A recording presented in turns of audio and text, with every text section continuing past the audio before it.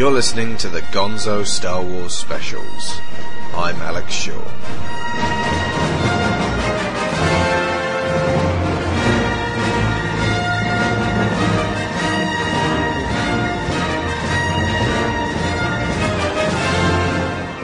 Episode 4, A New Hope. This is the fourth in a series of 6 episodes, each dealing with a Star Wars film. In the first 3 weeks we did the prequel trilogy, so you should definitely go and listen to them first. They are a litany of hate. Joining me once more is my regular co-host Neil Taylor from Gameburst. Hello, Neil. Hello. And along for the ride is Neil's partner in crime and host of that same show, James Batchelor. Hello.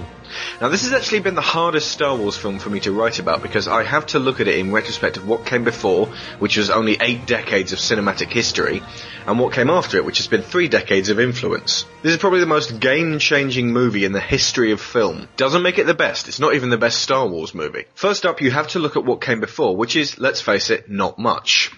So, gentlemen, for our first exercise, could you please list for me everything significant in the realm of fantasy and sci-fi adventure on the big screen that came before Star Wars? All the old Ray Harryhausen stuff, like Jason and the Argonauts, Clash of the Titans, etc. Mm-hmm. Oh, hang on, I think Clash of the Titans came a bit afterwards because the owl was based on R2-D2.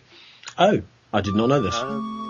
Flash Gordon, but we're going right back to what? Maybe 40s there? 50s? Yep, Buck Rogers. So... Were the Star Trek films before or after? After. As a result of. I think we were at the limit of our knowledge on that one. Okay, now list everything that's come in the past 33 years in the realm of fantasy and sci-fi adventure on the big screen. Oh Christ, Lord of the Rings, the Star Treks, Back to the Future. Yep. Stargate. Yep. Aliens. Yep. Chronicles Terminator. of Narnia, Mummy, The Mummy Returns. I count those as fantasies. Inspired somewhat more by Indiana Jones. Ah, yes, of course. Gremlins. Ghostbusters. Pirates of the Caribbean. Yep. Robocop, Predator, Willow, Jurassic Park. Pixar. Blade Runner? Blade Runner was after, wasn't it? It was. Yep. There you go. Fifth Element. Minority Inspired by Report. Blade Runner. Inspired by Star Wars. Harry Potter, Spider-Man, Hellboy, Iron Man, Avatar. And not to mention the original and remake series of Battlestar Galactica, and of course, Firefly and Serenity, all unarguably influenced by Star Wars. Well, Star Wars is the one that brought it to the, I'm going to say a horrible word now, mass market. It had the mass market appeal. It appealed to everyone, where, like you said, with 2001, Space Odyssey, that was sort of highbrow, high-thinking cinema. You know, that's Stanley Kubrick, but here you had Star Wars that was for the masses, for everybody, and it was easy and simple to follow. Also, America at the time in 77 were miserable because they'd just finished Vietnam, they'd just finished Watergate, they'd been betrayed. You know, they were down in the dumps. They needed something huge and massive. It's the reason why, it's one of the reasons why Lord of the Rings was so absolutely huge in 2001, because everyone wanted to take their mind off of September 11th. Yeah. Seriously, it's people just wanted to lose themselves in a world where they weren't terrified. Yeah, basically, Star Wars hit at exactly the right time because we were just about to hit the 80s when everything became technological and again, its influence spread out throughout that. How much do you guys know about the actual production on this one and all of the different iterations that it went through and the mad ideas that were bursting out of George's head before they got channeled into something a bit more workable? I know snippets. I know, Luke's name was originally Star Killer. Mm-hmm. And originally, Obi-Wan killed Luke's father, and there were some drastic changes. If you listen to George talking about it, he seems to talk as if he had this plan all along, but then he talks about how he made changes, and then it becomes apparent that he's not even sure at what point he decided certain things were going to be. And he's a little bit confused by 3 decades worth of rewrites. It's interesting because he starts off saying, it was going to be this one huge film, and then he had to cut it down into just one film, but then he wanted to make some sequels to it, but then he decided it was going to be 6 films.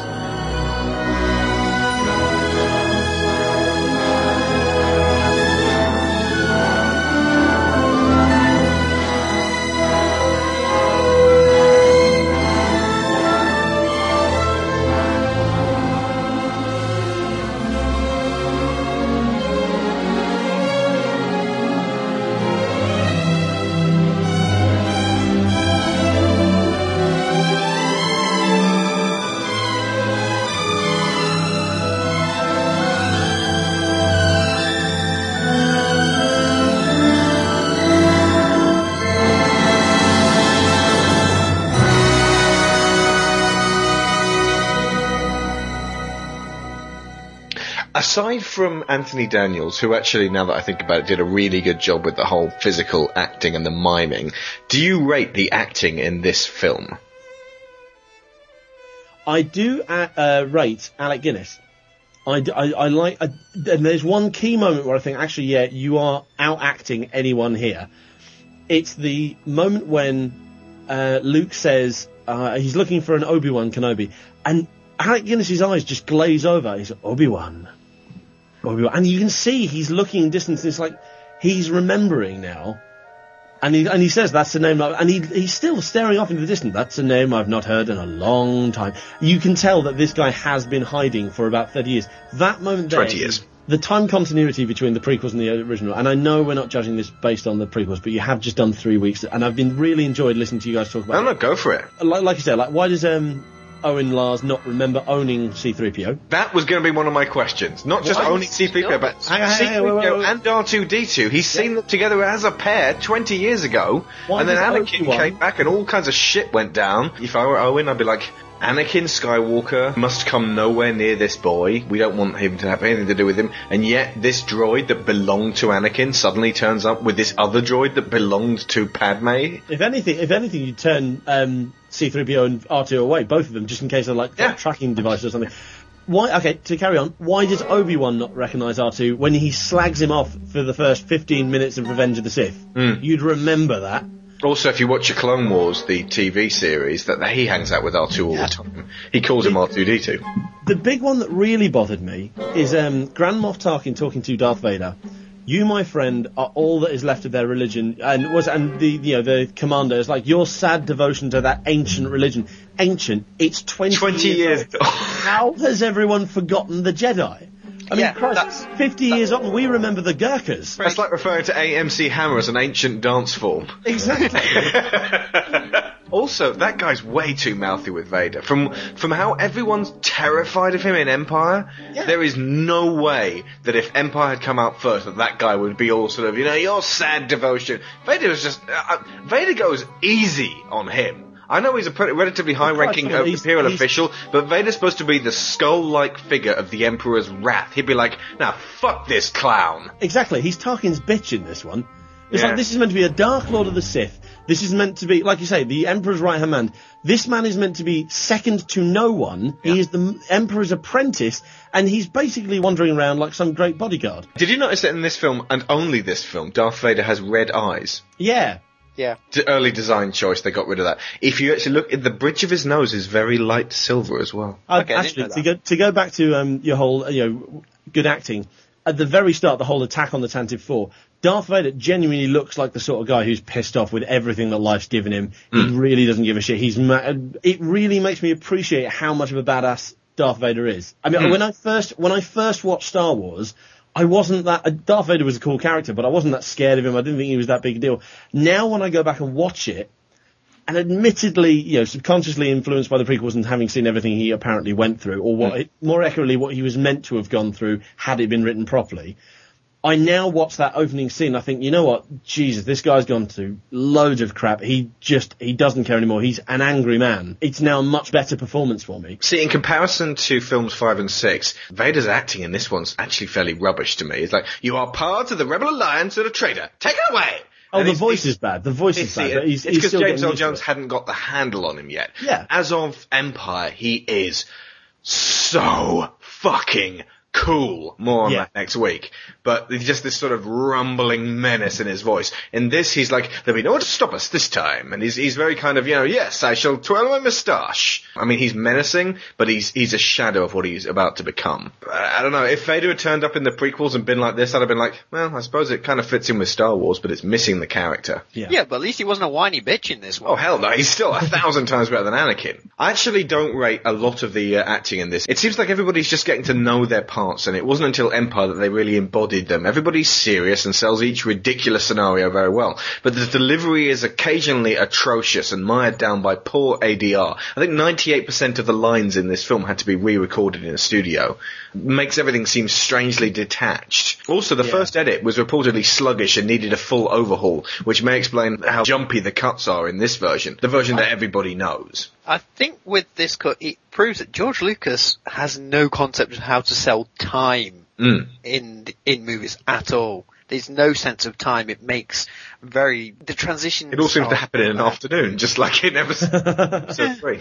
Just watch the scene with Luke and Ben in Kenobi's hut and count how many times it leaps between their faces. It still works and it's pacey, but you can often tell that this film was held together with string and a wish. It's almost like a pantomime at times as well. If you actually watch the scene where that's no moon, and they're just sort of being dragged in by the Death Star, and they're selling this crazy scenario in this tiny little cockpit, and they're going, oh my god, we're in space and there's a Death Star over there. Oh god, it's so cheap, and yet it's really charming. I mean, that's not a bad thing at all. I mean, effectively, you've seen what it's like when they throw money at it. Awful.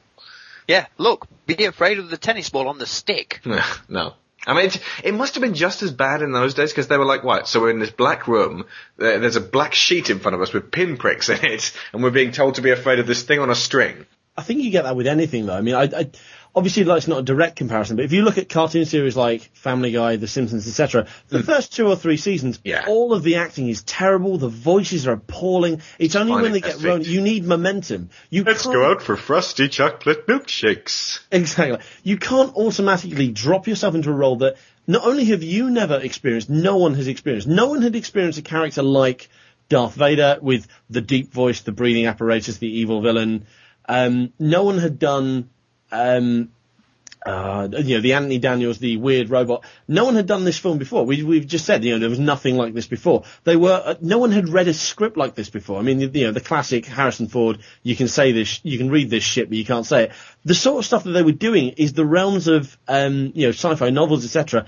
And it doesn't come across when you read it out loud. I mean, to go back to any sort of, novel, you try and read it out loud. Harry Potter, for Christ's sakes. Harry Potter, all of them, including some of the teachers, aren't quite used to what they're meant to be doing, how their character is. You watch them by the 3rd film, they're absolutely spot on, they're in that role. And maybe I'm forgiving, but you do have to kind of give kind of leeway for that. Welcome to Orientation Day, here on the jolly old Death Star. Now, there are a few things we want to go over with you concerning Lord Vader. First and foremost, he thinks he has the power to strangle us. Truth is, he doesn't. If he ever realized this, he would kill us with his lightsaber. Thus, to keep us safe, we'll all pretend to get strangled. Okay, let's try a practice. Commander Winston here will assist me. I'm going to hold out my hand like Lord Vader, and he will pretend to be strangled. Gasping for air, grabs throat. Yes.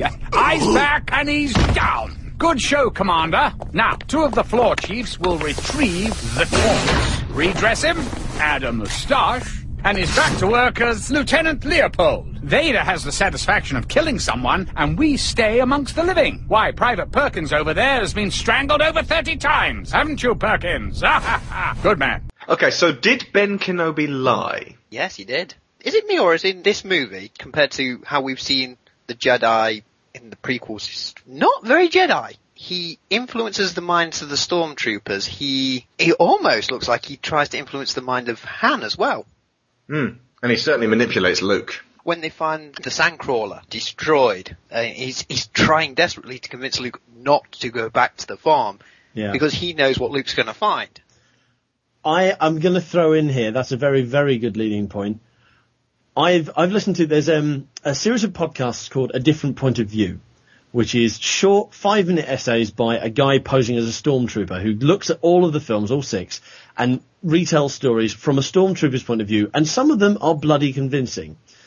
Case in point, the Owen Lars thing, and so the Owen and Beru, the deaths of the Lars family. He points out that so Owen and Beru are burned to death. The worst deaths in the entire trilogy. No one else gets left as a smouldering skeleton.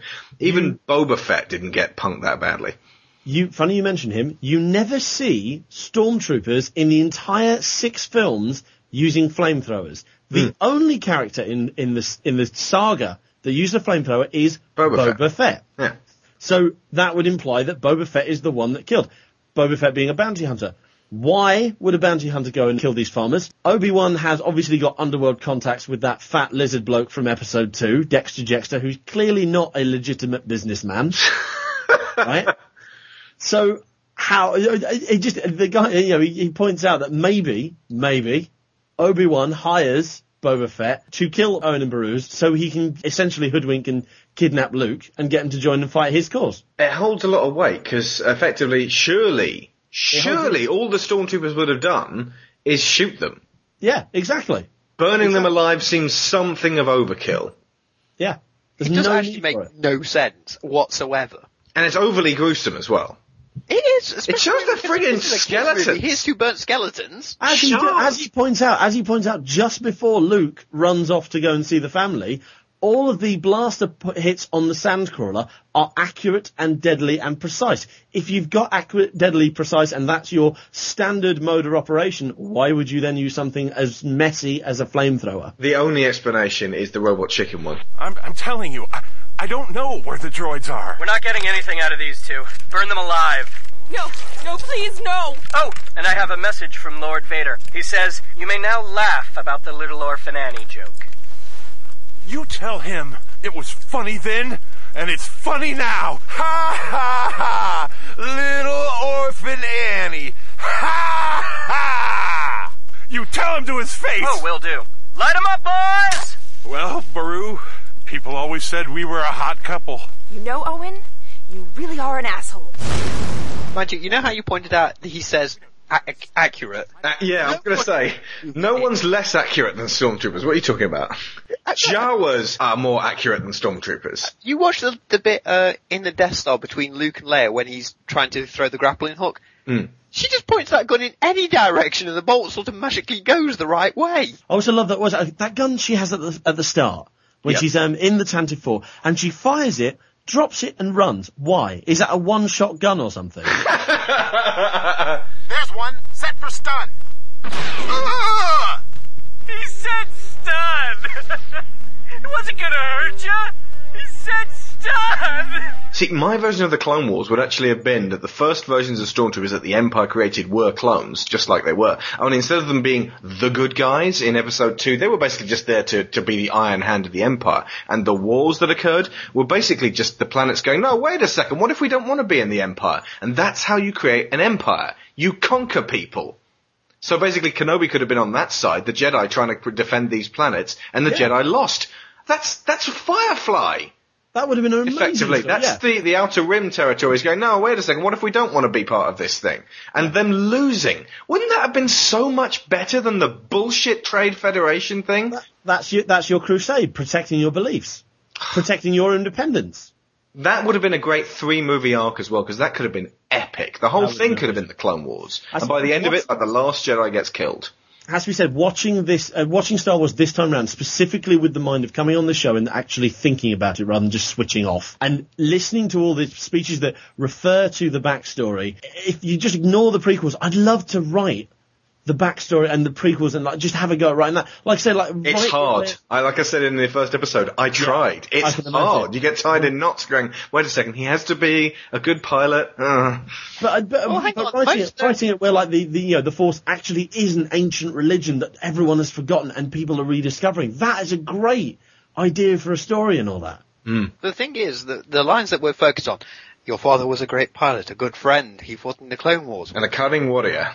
They're almost throwaway lines. Which is quite interesting that those are the lines he focused on, because they are almost throwaway. They are a brief description of a character that, as far as we know at that point, we're never going to meet. And if you contradict them, you can explain that away in a single line of, you know what, Luke doesn't need to know everything. Obi-Wan lied. Obi-Wan lied, yeah. I have to ask about Tatooine as well before we leave it, because Robot Chicken sort of brought this up. It's a desert planet, and as with a hell of a lot of other planets in the Star Wars galaxy, it's defined by a single topographical feature, sand. So, how is everybody breathing? Yeah. Well, moisture farms or something. I don't know. Well, moisture is for water, not air. Okay, sorry. What's it? It'd be like, I don't know, there'll be like an Eden project somewhere. There's probably a continent on Tatooine that we've never seen that is actually like the jungle part of it or something. Nope, I checked on Wikipedia, there isn't. I'm going to channel George Lucas. It doesn't matter. Precisely. Yeah, exactly. I mean, you can't look at the Star Wars universe scientifically. It's not like Star Trek, which is actually trying to be science fiction. This is science fiction, emphasis on fiction. I listen to so many writing podcasts where they refer to Star Wars as in the original, this film, Star Wars New Hope, as great examples of writing and basic story structure, but in terms of world building, utterly shit. It's got to just take the story for what it is approach, rather than explaining every minute detail of the life cycle. It actually added greatly to Star Wars' charm and made it possible for the oldest and youngest to enjoy it. One of the pitfalls of the prequels was over-explaining some things and leaving others in the dark. When I watched the commentary, he actually said, like, there were certain points where he didn't want to explain certain things. He just said, like, so certainly like a lot of the terminology they use, he didn't want to explain it. He just wanted to leave it. And if it sounds like they know what they're talking about, the audience accepts it. And that is just a good narrative tool. If someone talks as if something's normal, you make the unfamiliar familiar by making the characters talk about it as if it's real, not worry about, not question everything. It's not like those sci-fi or fantasy films where you have a character that's like us and needs to be the Harry Potter that, exactly, the Harry Potter that needs to have everything explained to him so that we get it explained to us. He just went for it so that the audience is just, along for the ride and accepts the world as it is. That would have worked if he'd used that in the prequels as well. The word midi-chlorians, at the risk of angering the two of you, didn't bother me at all. When they first said it in Phantom Menace, I saw Phantom Menace in the cinema and they said midi-chlorians. I wasn't bothered. I thought to myself, it's just something to do with the Force. It's when he explains it that midi-chlorians upsets people. Yeah, and you're right. You're right, actually. Because if he hadn't gone through that, what are midi-chlorians? I've been wondering. If you could have read about it in the books or Wikipedia or something later, that would have been fine. Yeah, exactly. Just say, his midi-chlorian. You might as well just say his cat's per ironing board is off the chart. Yeah.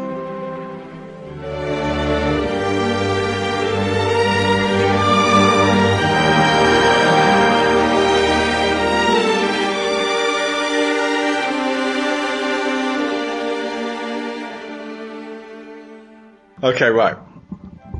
This is the big divider, the special editions. For each of the original trilogy, we're going to look at the changes that have occurred over the years to the different editions. There are 3 significant cuts, which we'll call 77, 97, and 04 for clarity. The 77 cuts are the original trilogy we know and love. Greedo shoots first, there's someone else playing a holographic Palpatine in Empire, and Sebastian Shaw plays Ghost Anakin. The 97 cuts are the special edition theatrical re-releases where George first started really tinkering with his work. Greedo shoots first, someone else is still playing Palpatine, and Sebastian is still Anakin, but 2 songs in Jedi are different, and we're starting to get scared. The 04 cuts are the DVD releases. Han shoots first, but Greedo does get a threatening shot off. Ian McDiarmid is playing Palpatine, Hayden Christensen is playing Ghost Anakin, and Tamura Morrison has his voice pasted onto Boba Fett. The OT are available on Amazon right now in a 6-disc box set for £14 or $35. You want to be looking for the one with the blue cover with Vader fighting Luke on it. That will give you the 04 DVD cut along with the bonus discs featuring the original 77 non-special editions in non-anamorphic widescreen. To clarify, non-anamorphic means if you stick it on a decent HD TV widescreen, it'll appear as like a little box surrounded by a sea of black. That was good. That was good fun watching that on a 22-inch monitor halfway across my room in the middle of the night, and I've got this tiny little box. Yeah. I actually really like the 04 cuts in terms of how good they make the films look. But there's still not a perfect version available. Each one has flaws. Now, on a side note, that pretty much means that the only way you're going to see the 1997 editions with the shonky-looking CGI Jabba is by buying the old videotapes. So if Which you don't, I've still got, and I will never ever eBay. If you don't own this set but like Star Wars, then for God's sake, spend the extra cash to get the DVD box set so you can have the original cuts, non-anamorphic though they may be. It may be the only place you're going to be able to see them in years to come. Right, here is Lucas's quote, which I think actually says a hell of a lot about him. There will be only one, and it won't be what I call the rough cut, it'll be the final cut. The other one will be some sort of interesting artifact that people look at and say, there was an earlier draft of this. The same thing happens with plays and earlier drafts of books. In essence, the films never get finished, they get abandoned. That's the ones. At some point you're dragged off the picture kicking and screaming while somebody says, dude, I'm gonna be kicking you and screaming if you don't get off this fucking picture. While somebody says, okay, it's done. That really isn't the way it should work. Occasionally, you can go back and get your cut of the video out there, which I did on both American Graffiti and THX1138. That's the place where it will live forever. So what ends up being important in my mind is what the DVD version is going to look like, because that's what everybody is going to remember. The other version will disappear. Even the 35 million tapes of Star Wars out there won't last more than 30 or 40 years. 100 years from now, the only version of the movie that anyone will remember will be the DVD version of the special edition. And you'll be able to project it on a 20-inch by 40-inch screen with perfect quality.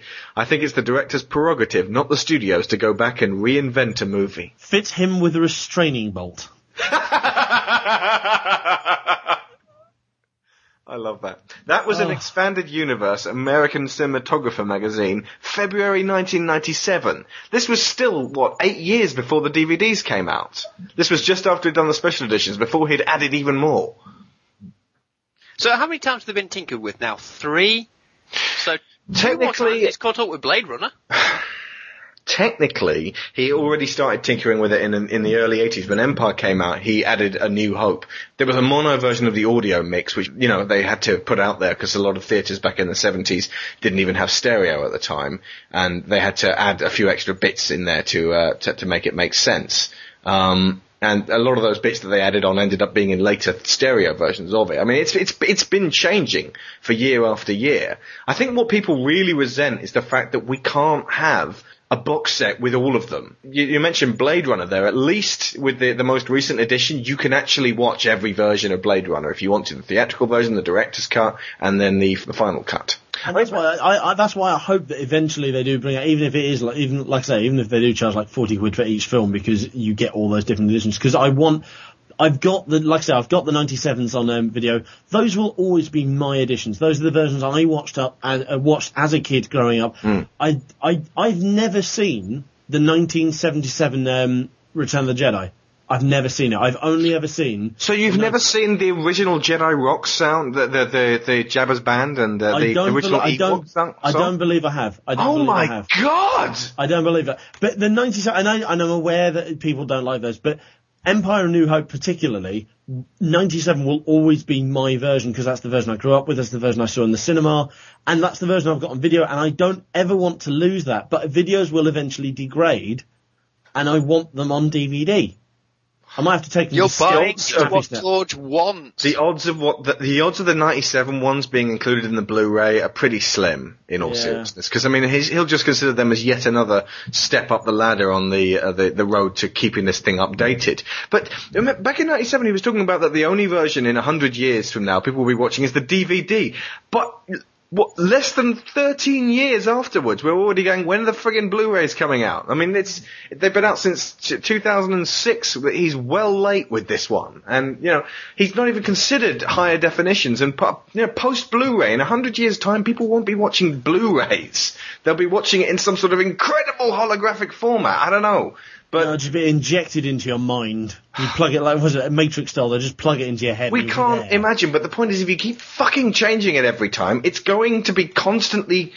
We're never going to be able to get the version that we actually feel most comfortable with in the best possible quality. I don't mind him tinkering with them all the time. I just like to have the originals. I have a list here of all the changes made for the special 97 edition of A New Hope, plus the new editions for the 04 edition. We can chew through them and discuss, because I actually think it's not such a clear case of black and white. Change is bad, keep these movies the same, that a lot of Star Wars fans echo. I think there's shades of grey and things that really are quite good about the special editions, but also times when George and company went too far. Let's see where you guys stand on this one. Picture quality and sound quality, first up. Yeah, you could argue that it's more charming hearing the original mix, and it's also, really great to listen to records, but at the same time, if you can listen to it with really polished up and enhanced audio, as long as they don't make any botched up mix situations, the sound of the 04 versions is absolutely phenomenally good, and they've really polished it up. And even the fact they re-recorded elements of the score for the 97 and 4 edition,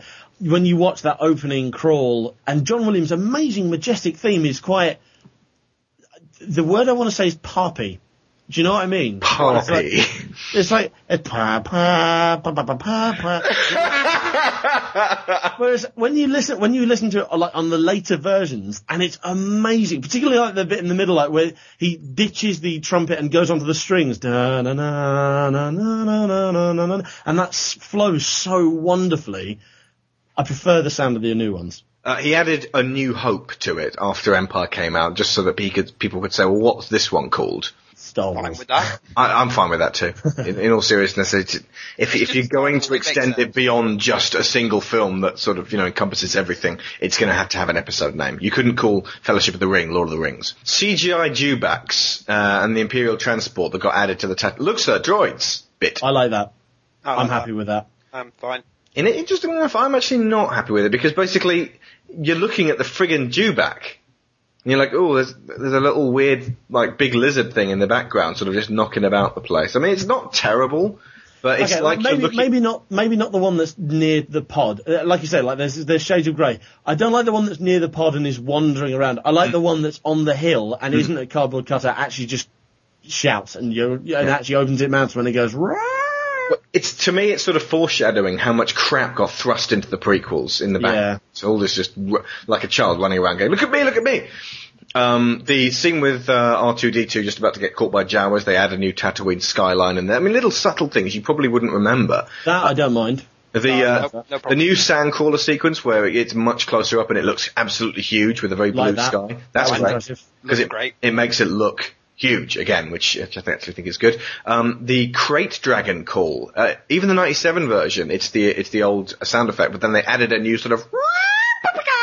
I don't know. Is that good? Is that bad? I'm going to sound ignorant. When on earth do you hear the crate dragon? When Obi-Wan Kenobi tries to scare off the Sand People. That. Yeah. I want to see one of the Sand People going, well, that's not a crate dragon. That's clearly just an old man in a brown coat who's got a very loud voice. Let's go kick his ass. Oh wait, he's a Jedi and he's got a lightsaber. Let's run away. That would have been better. People. The Sand People are dangerous. He says this. The Sand People are really dangerous, etc. You can't go out at night because of the Sand People. And when he says, it might be Sand People, come on, let's go have a look.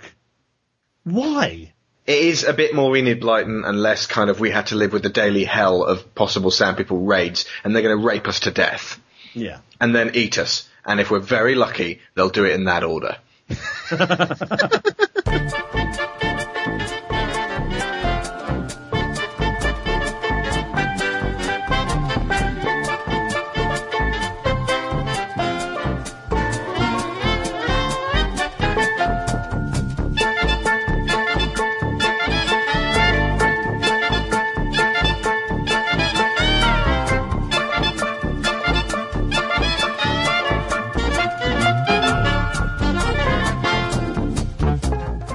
Outside Ben's house, there's an establishing shot which is much more polished in the special editions. Totally fine with that. Yeah. Yep. Mos Eisley. Now this is where, for me, it comes crashing down. It starts off with Womp Rats just jigging about in the foreground. Then, when they actually go into Mos Eisley, it pulls back and it shows you the whole of this giant CGI Mos Eisley. Then there's someone on a swoop and it flies past a Ronto, which throws a CGI Jawa off. And then when they're in the crowded street, loads of people are walking past and there's all like crazy dinosaurs and things. And actually this is only a tiny something you wouldn't even notice, but the Outrider, which is Dash Rendar's ship from Shadows of the Empire, actually flies off around that point. Is it? Yeah. I'm going to have to look for that. I've only just read Shadows of the Empire like a month ago. Mos Eisley in general, I mean, it's obvious that when they filmed it, they were like really pushed for time and money, and they were sort of throwing it together, and they put a bunch of weird like Muppet heads on things, and most of the people walking through the street are just regular like people, and it just looks kind of cheap and shoddy in the 77 version, but it looks, it's passable. But maybe I buy too much into what George says, but I didn't mind. So like's a bit too strong. I didn't mind the Mos Eisley because I could see what he was trying to achieve. He's trying to achieve. Look, this is a spaceport that is always busy, and I saw what he was trying to do. And it doesn't go to the ridiculous levels of things happening like the prequels, where you just don't know what you're actually going to be looking at. Again, it's less subtle for me, and so it's not like you're going to miss this one. It's like bloody obvious that they've added new stuff to it. It's when the effects suddenly change to things they weren't capable of back in 77. You're like, okay, and it pushes you out of the picture a bit. I mean, that could have been maybe slyly added in a little more. There was too much over the topness. That's my problem with the whole when we hit Mos Eisley. I don't mind the fact adding more people, making it look busier, but it's when you start adding in the creatures, that's where it gets pulled and all down. the Jawa flying off the wrong turn. Yeah, the Jawa. If they just used makes sense to me. composite extra stormtroopers and stuff, make the streets more crowded. If it was just people walking past and not actually being the centre of attention, it would have been fine. Yeah. Okay, now we get to the one that everybody uses as a reason why the special editions were crap, and why, if this hadn't been in them, I think people would have been more receptive. Fucking Greedo shoots first. Thank you, we're the Cantina Band. If you have any requests, shout them out. Play that same song. Alright, same song, here we go. Okay, now, there is a reason why Greedo shot first. Because Lucas wanted to establish Han Solo as a roguish kind of guy, but a stand-up guy, and he only shoots when he's shot at. He somehow managed to get the character of Greedo, who never shot at all, to fire a laser blast at Han, and in retaliation, Han, who was getting his gun ready at the time, shoots him in a kind of, well, if you're going to shoot me, I'm going to defend myself kind of way.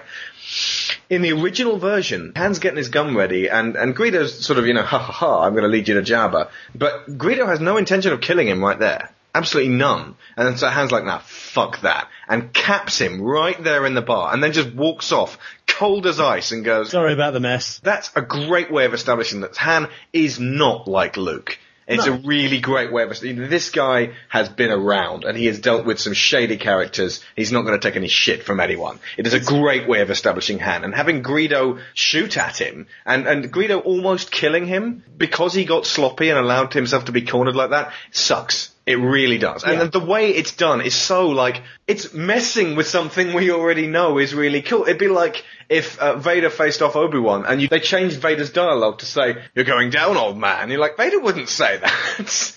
But it's like, no, I can do that because I can. I just think that establishes Vader's character a bit differently. It'd be like John McClane. It'd be like John McClane trying to pull Hans Gruber up before he falls off the building.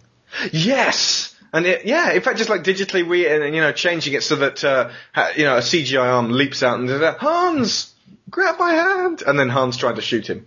Yeah. I completely agree with you. Because Han is the best character.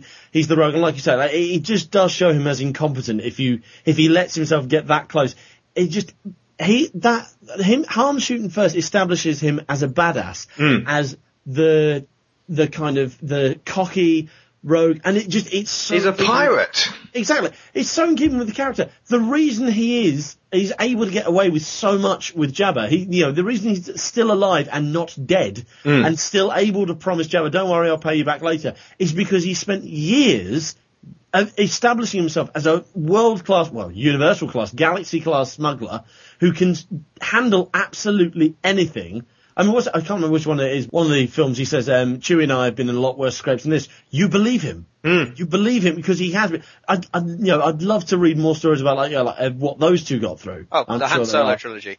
So I hear. My housemate. Is that the one with Bollocks or Blue Max? I think it's the one with Blue Max. Although he was called Bollocks in the American version. Bollux. Nice. It was a droid. Okay. Bollocks. Then there's the Jabba. Okay, Neil, what do you think about Greedo shooting first? I'm not bothered by it, actually. Really? I'm really not bothered by it. The updated version in the 04, basically he sort of listened to everyone saying Han should shoot first, and basically Greedo gets a shot off as Han's shooting him, implying that he was readying himself to pull the trigger, and basically Han got in there just in time, and basically Han wasn't really playing defense. He was just being cautious, but at the same time, it's kind of like a halfway house. All he had to do was just restore the original badass moment, and everyone would have been like, yes, these are the ultimate version. I think just that scene is just is meant to be reminding us that Han isn't a good guy. That's the plain point of it. He's not, at that point, he is not a good guy. Because that's his character arc. His character arc is that he's almost the opposite of Anakin Skywalker, Darth Vader, etc. He is an evil guy that becomes good. I said that in the episode 2 episode. He's just a prick, but Anakin becomes more and more of a prick until eventually becomes a child murdering prick. Can we talk about Jabba now, please? Yes. Now, Jabba the Hutt, for the original 77 version, this scene wasn't in there, but it was basically a guy in a hairy outfit who was supposed to be Jabba the Hutt having a conversation with Han outside the Falcon, surrounded by bounty hunters. George claims they were going to put a puppet in afterwards or something. Again, I don't think he knows that they weren't.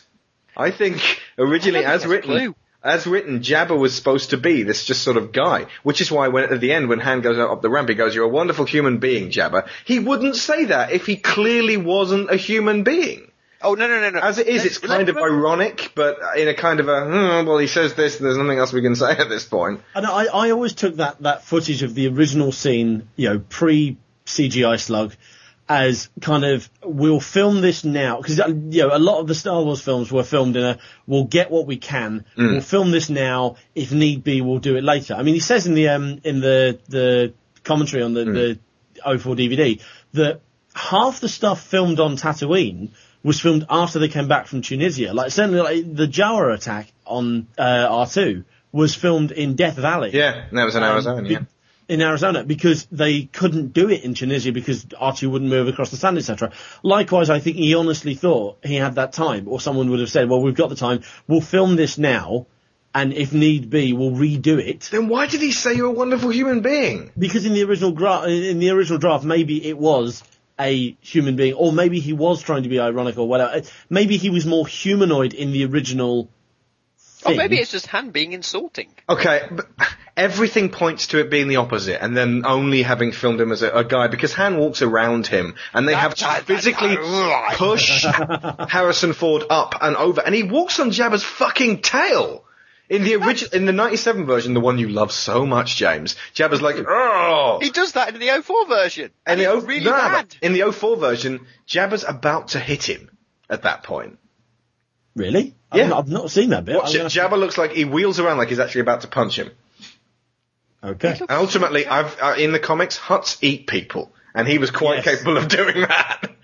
That's like, that's the whole Jedi thing, wasn't it? Like when he pulls Leia to his face and licks his lips, he's like, he's sizing her up for dinner. But yeah, no, I love my 97 versions, but I agreed with Neil earlier today that yes, the Jabba scene is pointless, and again, maybe I buy too much into George. I don't find him suddenly standing up and going, I don't find that horrendous, like him going over the thing, because I do think, well, that's all they were technologically able to do, and better that than him just to walk through the tail. It shows that they at least thought about it. Would this conversation not be different if he'd walked through and we'd be bitching, well, how is he just walking through the tail? I don't think they could actually release that film. I don't think that scene's needed. It's pointless. Yeah. And the only other extra bit that scene adds in is, it shows that Boba Fett is working for the Hutts. I'm intrigued. Was Boba Fett in the original scene? I've never actually seen it with the guy. I don't know. It seems like when he walks past and turns to look at the camera in the 04 version and goes, Boba Fett. I'm sorry, that's all. That seems like it's an aftertouch. We'll talk about this more like next week, but that's all Boba Fett does. He just stands there and goes, I'm Boba Fett. That's all he does. He stands. The giant chicken is Boba Fett. But at least the 04 version of Jabba the Hutt looks like him. The 97 version is awful. Yeah. It's just an awful scene anyway, so. Well, the 97 Jabba the Hutt is the Phantom Menace Jabba the Hutt, isn't it? No. The 04 Jabba the Hutt is the Phantom Menace Jabba the Hutt. Much better. Oh, is it? Okay. His eyes look dull and lifeless. They're gaining on us! We'll be safe enough once we make the jump to hyperspace. Besides, I know a few maneuvers. We'll lose them.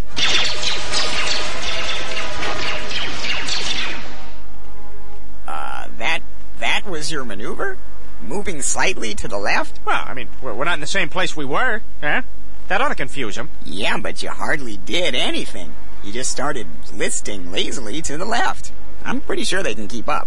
Where do they go? There they are. They're listing lazily to the left. Go left, left! Boy, this guy knows some maneuvers. After that, there's nothing really significant that's been changed hugely about Star Wars. There's a new scene of the Falcon taking off. When Alderaan explodes, it does it much prefer that new season, the Falcon taking off. That looks really cool. Yeah, me too. Seeing that ship properly for the first time. When you get that big blue stripe of edge flying off. Yeah. Yeah. Alderaan explodes much more impressively. Yep. The Death Star docking bay was retouched to make it look a bit more like it did in Return of the Jedi. Mm-hmm. There's a bit where Han goes running off and then encounters, in the original version, 7 stormtroopers and a dead end. But in the new version, he encounters like 100 stormtroopers and TIE fighters, and it seems much more comedic and kind of a what the hell have you just let yourself in for? See, that is a reason why I love the 97. That is one reason why I love the 97s and subsequently the 04s, like just the special editions, because that has so much impact. If you look at it beforehand, it's Han chasing after 6 armoured, heavily armed stormtroopers who then get round a corner and realise they outgun this guy. And it looks stupid. It's kind of Three Stooges, isn't it? Yeah, it's comical. They should really be running back and forth across a corridor where, between doors, like a French farce. to the Benny Hill thing. It's comical, but not for the right reasons. When he runs in and he's like, oh my god, it runs, and it's got much more impact, and it's much more in keeping with, they redid it in Indiana Jones, and Temple of Doom, where he runs after 2 guys up to the camera, and then you see his face and he panics and runs back, and then 100 Gurkha guards, or whatever they are, just run after him. It's much, much better that way round. And that's another reason why, because there were points where the special editions did actually make more sense and had more impact. I mean, the addition of additional troopers makes it feel like this is a huge, because bear in mind when you watch Star Wars, they're only in a tiny portion of this huge space station. Adding in the stormtroopers helps you feel the size of it, like, wow, that's a whole battalion. You just walked in on a whole battalion, They say that it's they're on level 4 and level 5 when they split up. It's like 160 kilometres across this thing, and they're only on levels 4 and 5. You'd imagine they'd be pretty far south at that point. Actually, that brings up, I don't know if you've listened to any of a different point of views, but the first one of the Stormtroopers essays is about how everyone goes on about the Death Star escape as examples of how Stormtroopers are shit shots and they can't shoot for toffee. As he accurately points out, if you've put a tracking device on a ship, you'd try and herd the people who are trying to escape onto that ship so you can follow it. And because the Death Star is so big, you need to herd them with lots and lots of stormtroopers. Yeah. That does make sense. I've got to listen to those. Thank you. You do need to listen to them. Is it called A Certain Point of View or A Different Point of View? It's a different point of view. A certain point of view. Biggs was added to this one. Now I'd read the Star Wars novelization back when I was like 10. And so, 7 years later when I saw this and Biggs actually became a character. This is one of Luke's old friends from Tatooine, but watching the 77 version, you bloody wouldn't know, because he hardly refers to him at all. In fact, I think he I'm not even sure they mention him. I think he does get mentioned, because that's the thing, I watched the 77 version and I couldn't work out why he didn't turn up, because I had heard his name mentioned. He mentions it at the start, I was like, That's what you said when Biggs and Tank left. Yeah, Biggs and Tank left. What is the scene? So, I once rented out from my local library the Star Wars A to Z of characters, and it gives all of the original trilogy and all the little characters, the toys. It's the catalogue, if you will. That was just to keep Alex happy, Neil. I'm sorry. There was a big 2-page, biography, and there's a picture of him and Luke in Mos Eisley. Earlier scene. It's actually, where is that from? It's Anchorhead. He goes there before. Well, there was a whole scene at the beginning where he's watching the Tantive get sucked in by the Star Destroyer, and it's this sort of aerial battle taking place in the skies above Tatooine, and then he goes off to Anchorhead and meets his friends, and Biggs is basically going off to join the rebels. And he's like, I want to come with you, but my uncle. And Biggs is like, take care of yourself, Luke. And then when they meet again at the end, it's like, hey, Luke, we're going to take on the whole Empire. And that's the sort of rounding of the character. And then when Biggs gets killed, you're like, Luke has nothing left of his earlier life. He's only got the Force at this point. And that's a great arc for Luke, and they should have put in not only that scene where he meets Biggs in the hangar, but the earlier scene. If they can get that into the new versions, that would be great. That just sounds I think the later scene suffices. You see just the strength of that friendship hug. I mean, we've all had those man hugs. We've all done that. We've all run to see each other at a pub and quick, man slap on the back.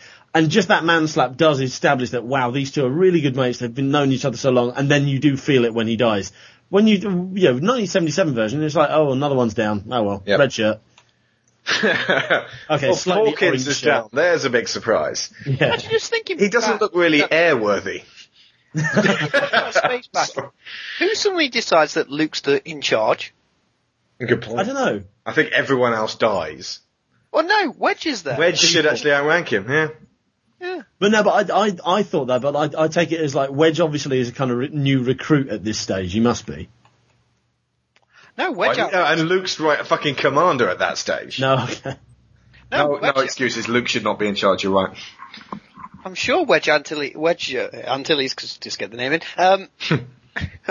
outranks him. Yeah, he goes, I'm sure it's Wedge that says, you call the shots, boss, or something like that.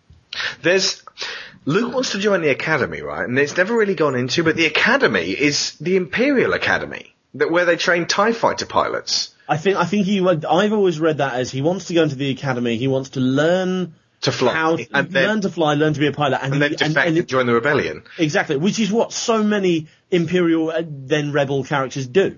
Mm. That's what happened with Han. Yeah, exactly. Yeah, but they never go into that. That would have been interesting. This is the thing. This is what I'm watching it this time round. The first half of the film is so much more intriguing. The third of it, I do start getting a bit sleepy. It's as soon as they're on the Death Star and I'd almost say as soon as they leave the control room and go to rescue the princess, after that it becomes a mindless action B-movie. You're going from shootout to battle to space battle. To swinging over like Errol Flynn. Exactly. And there's so many cliche things, and I don't know if they're cliched because they were in Star Wars or because they were cliches before. Well, no, a lot of it was from Buck Rogers and that sort of thing. Yeah, exactly. You know, the swinging across the trench. There's no need for that trench. Why is there a trench on the Death Star? Why would you retract that bridge? Why would you have your tractor beam controls, a fairly essential system, on a fucking ledge in the middle of nowhere? The technicians must love that job. Any attack made by the rebels against this station would be a useless gesture, no matter what technical data they've obtained. This station is now the ultimate power in the universe. That is fantastic. Terrific work. So no weaknesses at all, huh? No. You hesitated there. Is it something I should know? No, it's virtually indestructible, like 99.99%.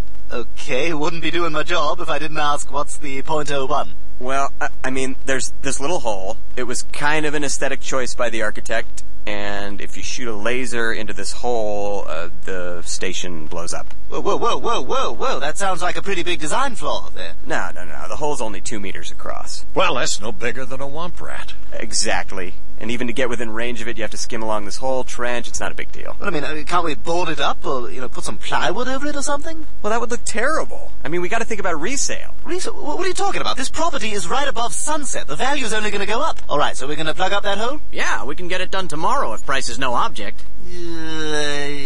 We'll get estimates. Get estimates, yeah. The X-Wing battle, I now think is a little bit tired in the 77 version and has actually been vastly improved by extra digital effects. They make it more fast-paced. Hell yes. The cuts seem a little smoother. It says that there's issues with the sound, but I actually think that John Williams' score can get a little bit too intrusive at times, and they actually make it seem like more of a sort of edge-of-your-seat battle, and there's actually a lot more at stake. So, there's a lot more CGI X-Wings in there, but they look very good. Yeah. And watching the 77 version, because I'm so used to the 97 version, I almost didn't know what was going on. I couldn't see.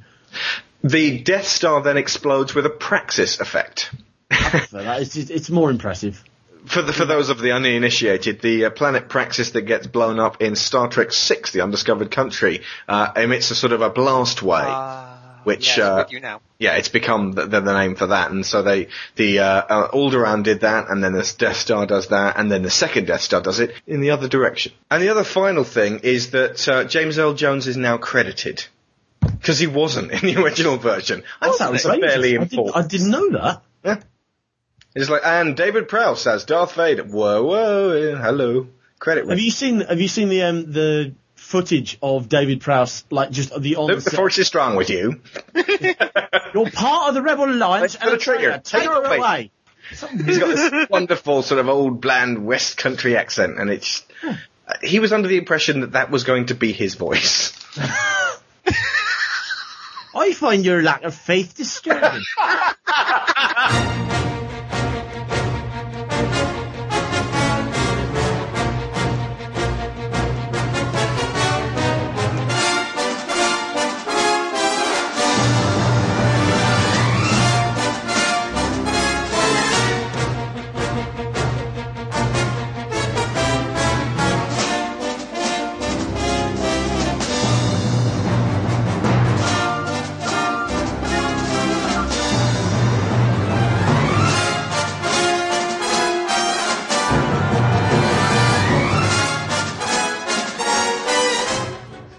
trash compactor scene when Han and Luke get out of their filthy stormtrooper costumes, how and why are they wearing their own clothes underneath? I could maybe believe pants and shirts under the tight-fitting black body glove that the armor is wrapped around, but they're wearing boots. They weren't carrying any bags, and they couldn't possibly have left their clothes this goes back prior to to entering the cell block to rescue Leia. And I don't think Chewie can fit all that into his knapsack. It's the Clark Kent effect, isn't it? I mean, anytime you watch like New Adventures of Superman, when he's wearing like a t-shirt, trainers, and jeans, he jumps off a building. When he lands, he's got full swashbuckler boots. Yeah, but that's mental Superman. This is supposed to be vaguely in the realms of reality. Really? I think we long ago established that it was. The Force, Dewbacks. So once again, just go with it, yeah? Just stop thinking. 3 men that absolutely must be credited here are Ralph McQuarrie, Ben Burt, and of course John Williams. Ralph McQuarrie was responsible for all the concept art behind the original trilogy. The scenery, ships, and many of the costumes and props came out of his head after George fed in the descriptions and let him run wild. If you've ever seen like sort of early Star Wars concept stuff, that was him. All that sort of like the bug-eyed Chewbacca and the, you know, all of the early X-Wing stuff. And basically Star Wars got its personality from him. He cannot be marginalized in this. It's one of the reasons why the prequels were so bland. Because they riffed on McQuarrie, but nothing had that sort of imagination that he displayed. They were standing on his shoulders for this one. He has unfortunately in later life become afflicted with Parkinson's disease, as I think I mentioned before, and so is thus unable to draw. It's one of the cruelest and most ironic kind of punishments for someone who's specifically gone through their whole life being most talented with their hands. Yeah. Absolutely, and it is like the visual look of the Star Wars one. I mean, Christ, like, you know, the spaceships are almost, you know, just as much characters as the actors. You know, like if you show a Star Destroyer or a Millennium Falcon, people recognise it more so than they would say C-3PO or Chewbacca, arguably, depending on who you ask. In tribute to Ralph McQuarrie, I've actually put his art on the front cover of this one. That picture of Vader with the stormtroopers, that was all him. He originally theorized that Vader was going to have to be able to breathe in space to go between spaceships, hence all the breathing apparatus. And hence the greatest sound effect ever. Which was made by Ben Burt. Behind the sound effects, every blaster shot, every lightsaber swing and bleat from R2 was his creation. In fact, R2 was him. I think he also worked on Wall-E, so he is the greatest man in the world for making a robot sound like it's a robot. He is brilliant. And has personality. He has this whole philosophy of like we're trying to make it sound real, so sounds that are real, not just all fancy like what's it the Star Trek transporter effect. That's just to make it sound all magical and stuff. Yeah. Here they were actually trying to make it sound gritty and real, and even like to go back to Ralph's work, you know, like they're trying to make the universe look used and everything, and it's not all shiny and new. And I think that's key to the original trilogy's charm. I've only seen the redone version, but Battlestar Galactica, the idea that it's this low-tech, gritty, realistic universe rather than this, look, it's shiny and it's futuristic and it's lovely. Do you know who did the concept art for the original Battlestar Galactica? Go on then, Ralph, was it? Ralph. Hey. He designed the Vipers and all of those starships. Yeah, that is a show that clearly the original version with the original boxy Cylons they were like, right, Star Wars is doing big bucks, we got to do that, but on TV, and they were clearly aping and chasing Star Wars, and it wasn't until the Redux that they actually managed to succeed, and indeed, I think surpass Star Wars, even the original trilogy. Yeah, I love Have you seen Battlestar Galactica? Yeah, I love it. Really? Yep, I'm that guy. It tailed off towards the end, but it was good. I mean, like, you know, to go back to Star Wars, like, you know, the prequels just didn't have it. The prequels might have been more imaginative, might have been more what we class as futuristic, like, but the one that always winds me up is the Nubian ships. Oh, Nubian, yes. Nubian, yes. That's really good. Horribly shiny and smooth. And have you noticed in prequels as well, there is no dirt anywhere. There's no dirt. Yeah, nothing is dirty. I was looking at the Millennium Falcon's corridors. It's all scuffed up. It's like Hans knocked his boots on every single corridor panel. Exactly. It's brilliant. And that's the dirt is the key to making a believable universe. Yeah. It really is. It's not that. If you look at the engines, at the ships, at everything, they're dirty because they're used. They feel used. They feel lived in. When it's CG, they don't feel like that.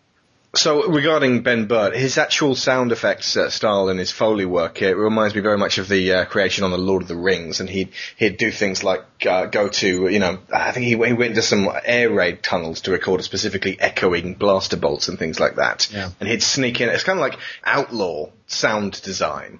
And he's a genius. And I think of everyone who actually worked on the original Star Wars, if you listen to the commentary, Carrie Fisher's doing they kind of squeezed me into my costume and then they put tape on my breasts and I had to lose a lot of weight for the part. And, George is just waffling on about how he, George sounds bored with himself. George sounds bored all the time. Yeah. Dennis Muren's there, and he's kind of interesting, but the one who really sparkles and shines is Ben Burtt. If you listen to his voice, he has got all of his marbles still very much there and intact, and he is a fucking genius in the way that he's actually able to bring stuff to life. Just watch any sequence in any of the Star Wars films for 5 minutes without sound, and you'll realize how lifeless the experience is. It actually goes to prove that how important sound design is, especially in this type of movie. How do you know what a lightsaber? The lightsaber sound effect is fantastic and unique. He found it out by accident. He put his microphone near to it was a broken microphone near to a speaker, and it started going. He was like, "Ooh, that's neat." And it's like none of the sounds you just don't even question them. Particularly like the lightsaber, as soon as it comes on, he's like, yep that's exactly how that sounds. It's almost as if, or even the first time you see it, you hear it, it's almost as if you've heard it before. I would have been 3 when I saw Star Wars. The other thing you'll be missing, if you listen to it without sound, are 3 of the greatest movie scores of all time, courtesy of Mr. John Williams. He was chosen for a more classical operatic feel rather than the futuristic keyboards which are cropping up in sci-fi everywhere. In consequence, his music stands up there undying alongside the greatest of classical composers in a way that the work of Vince DiCola does not. Sorry, Vince.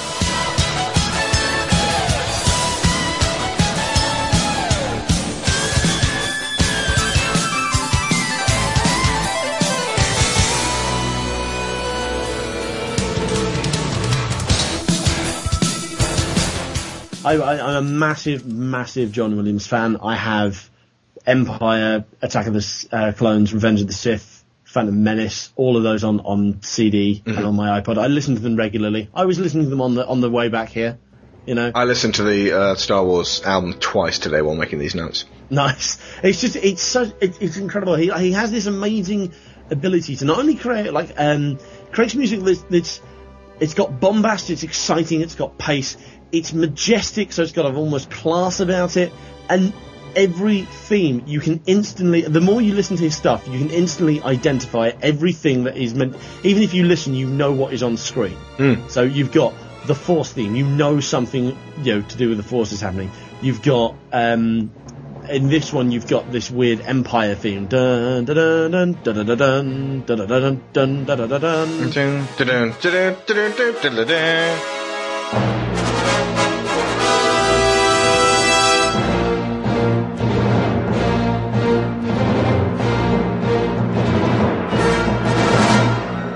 Yeah, you know something evil is happening. Obviously, please edit in the actual music so I don't sound like a twat. No, that's fine. But the scores progressed. As the can stop that now. So, you bastard. As the films progressed, obviously, Empire and Jedi were, and even more so, and then the prequels were still. I mean, the prequels, the score is the redeeming thing of of one of the redeeming things of the prequels. For all of the mistakes made on the actual Duel of the Fates had me convinced that Phantom Menace was good. Yeah, exactly. It's just Across the Stars had me enjoying the love scenes. No, I wouldn't go that far. It would take. I mean, if there was a fight scene, then that would have been all right. But no. I mean, you can hear it in all these scores. I'd almost argue, Star Wars are amazing. They're incredible. But for me, they're second only to John Williams' work on the Indiana Jones trilogy, where simple little things like... Have you got the 5 DVD set? Sorry, the 5 CD set. I don't. I've got the full complete versions of Raiders, Temple, and Last Crusade, which are, as far as I'm aware, the only Indiana Jones films. In Crusade, like there's monkeys at the start when these oh god no. Shia LaBeouf. In Crusade at the start, there's part where fucking hell. Interdimensional beings, in point of fact. They've gone to space between the spaces. Fuck off! Sorry. Luke the Fridge. I was going to say fridge. I was going to wait for James to start speaking again. You got to time it better. Wait. Just let him start speaking. Can I go?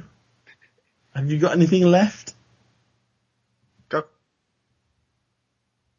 Spaceship. Magnets.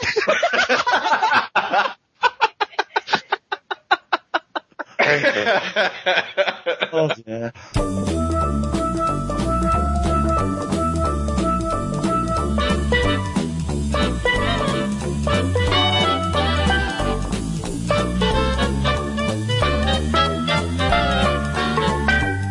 As we said, I'm loving these Gonzo games. The bit that you pointed out at the end of episode 1, where the Emperor's theme is the exact same as the Celebration theme. I loved that because I had not noticed that. The one it reminded me of is, and I can't remember if I worked this out or someone had pointed it out to me, but the Across the Stars theme tune, the love theme from episode 2, is the Star Wars main theme played slightly differently. Mm. Yes. It's da da da da da.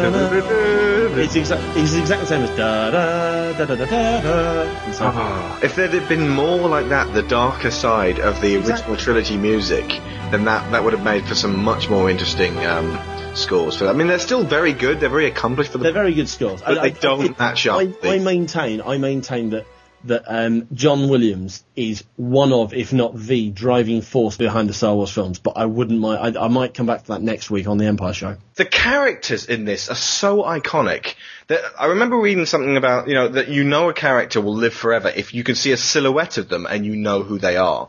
Most of the main characters in this, if you saw a silhouette of them, you'd go, that's C-3PO, that's Darth Vader, that's R2-D2, that's Han Solo. Specifically, if it's in a specific pose, you'll know it's Han Solo. Princess Leia with the buns?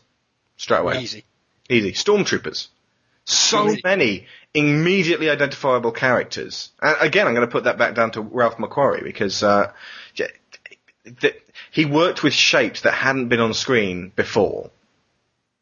It all ties into the fact this is, as complicated as this series is, it's a simple movie. And it works so well because it is so simple.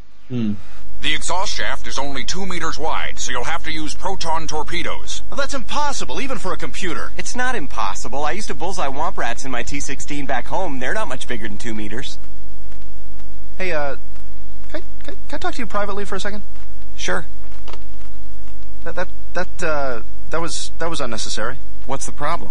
Well, you just kind of called me out in front of everybody back there. I was just making a point. I know, but you just kind of sandbagged me in front of everyone we know. Sandbagged you? In front of all of our friends. Yeah, you sandbagged me. I sandbagged you. You sandbagged me, yes. Well, here I am trying to help you with something that... You know what? I don't need your kind of help, all right? Have a great assault, jerk.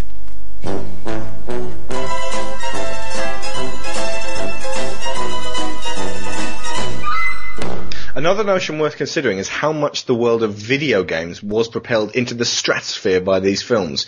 If for some reason Lucas had shot a trilogy of westerns or rom-coms, the world of games and movies would have been very different.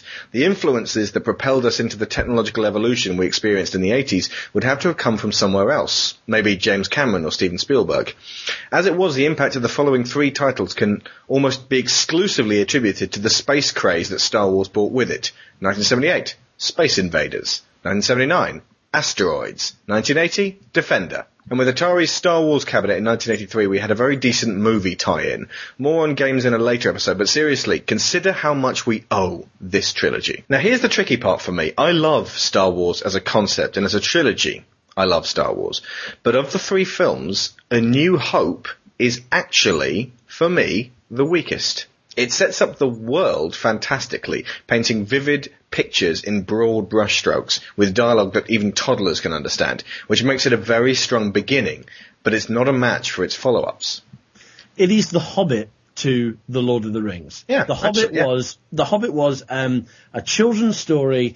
It was very much a here's some adventures. It doesn't matter why they're on this adventure. It's just an adventure for you to sit back, enjoy, go on an adventure, learn about these characters, learn about the world. Learn about the Force. It's just a children's story, and it's quite, not mundane. I'm trying to think. It's simple. It's accessible, and then it's the entry point into that larger world, that more complicated storyline. Taking your first steps into yeah. Exactly. You are taking your first steps into a larger world. It's just, as a middle movie, I mean, the whole point of it was that there's a purity to it. Lucas originally intended it was like, right, you're joining and the action's already started. All of this sort of setting the stuff up, that's boring. I don't want to film those. But you go in episode 4 and it's like the roller coaster's already moving, and it's great. As an actual film, if you watch it all the way through, it kind of doesn't really work after episode 3. You got all this drama, and then it gets all fun. And then it goes back to drama again for Empire. It's like, it's a great kind of break, and it's a brilliant world setter, but as a sort of film to follow Revenge of the Sith, you actually want something made by J.J. Abrams. Again. Yeah. I was going to say, do you know what makes this movie really good? No fucking politics. Yeah, they just go, the Senate has been dissolved. Right, moving on. Let's get to some action. Yeah. And that's the only level of politics you need in a film like that. Because otherwise you're just confusing people and boring people and annoying people. We don't need to know. Yeah, exactly. I love the fact as well that it is essentially, and I'm sure, I'm not going to take credit for this, George has basically said this, it's your typical fairy story, but set in space.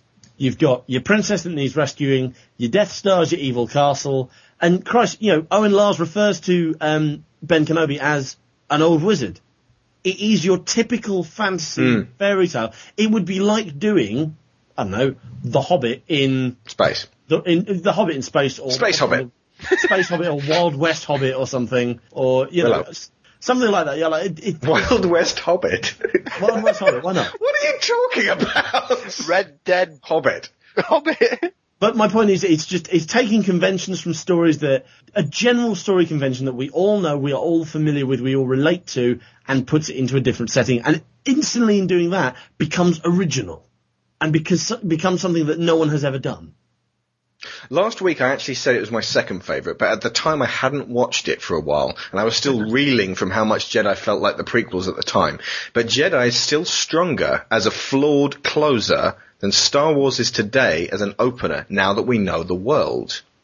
Empire and Jedi deal with more complex themes, the acting and dialogue are a lot sharper, the editing and music are even better, and the effects are absolutely, unarguably superior. Nevertheless, A New Hope is excellent and charming and constantly rewatchable, more appealing to a wider group, and doubtless will live on when everyone has swept the prequels into the same Room 101 as the Ralph Bakshi and Rankin Bass animated Lord of the Rings efforts. It's like the first time you ever had really great sex. Always perfect in your head, but when you think on, you've had much better since then, and much worse. Speak for yourself, I'm still waiting.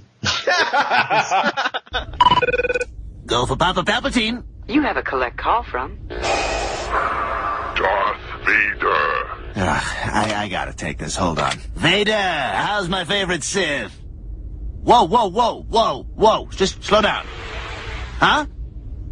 What do you mean they blew up the Death Star? Oh, who's they? What the hell is an aluminum falcon? Okay, so who's left? Are you me? Well, where are you? Wait a sec, you've been flying around for 2 weeks trying to get a signal? Oh, you must smell like feet wrapped in leathery burnt bacon. Oh, I'm sorry, I thought my Dark Lord of the Sith could protect a small thermal exhaust port that's only 2 meters wide. That thing wasn't even fully paid off yet. What? Oh, just rebuild it? Oh, that real f***ing original. And who's gonna give me a loan, jackhole? You? You got an ATM on that torso light bright? Now get your 7'2" asthmatic ass back here, or I'm gonna tell everyone what a whiny bitch you were about Padamame or Panda Bear or whatever the hell her name is. Oh, jeez, he's crying. Hey, come on, don't do that. Just, look, I'm just dealing with a lot of crap right now. Death Star blown up by a bunch of teenagers, I didn't mean to snap. Just get back here. Okay, Okay, bye. I love you too.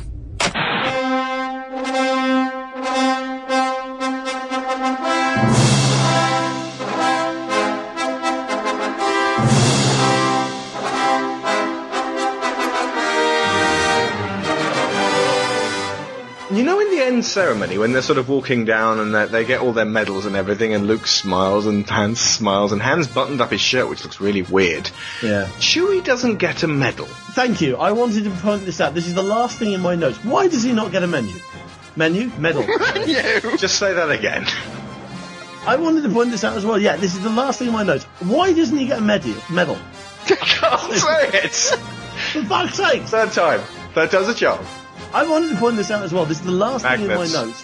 Why doesn't Chewie get a medal? Because he does just as much work, if not more, than Han and Luke. There's no explanation for it. I think that the rebels are just a little bit racist. I think so, yeah. I just don't think there was anyone tall enough to put a medal on him. They should just have hung it from his belt. That's a real burn. I mean, he's up there, but it's just as if to say, look, no medal for you. That's a real burn as well, if you think that R2-D2 got a medal or got commemorated in episode 1 for being a droid and doing his job that he's programmed to do. And yet would you thank a spanner? Yeah, exactly. Why would you you wouldn't thank a spanner, but you don't thank the fucking grizzly who ripped off a few arms to get you out of the Death Star. Yeah, would you really thank a Magna? I hate you both. I really hate you both. So we'll be back for The Empire Strikes Back next week. I've been Alex Shaw. I've been Neil Taylor. I've been James Batchelor. And may the Force be with you.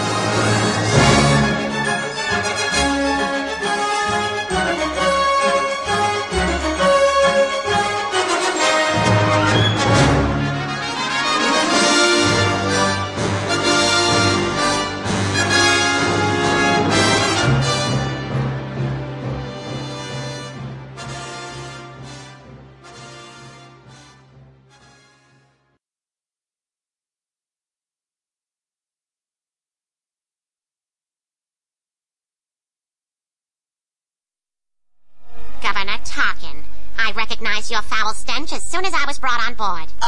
Actually that's me. I made a Darth duty. I Sithed my pants. My diaper's gone over to the dark side. I got pages of these, I could go on.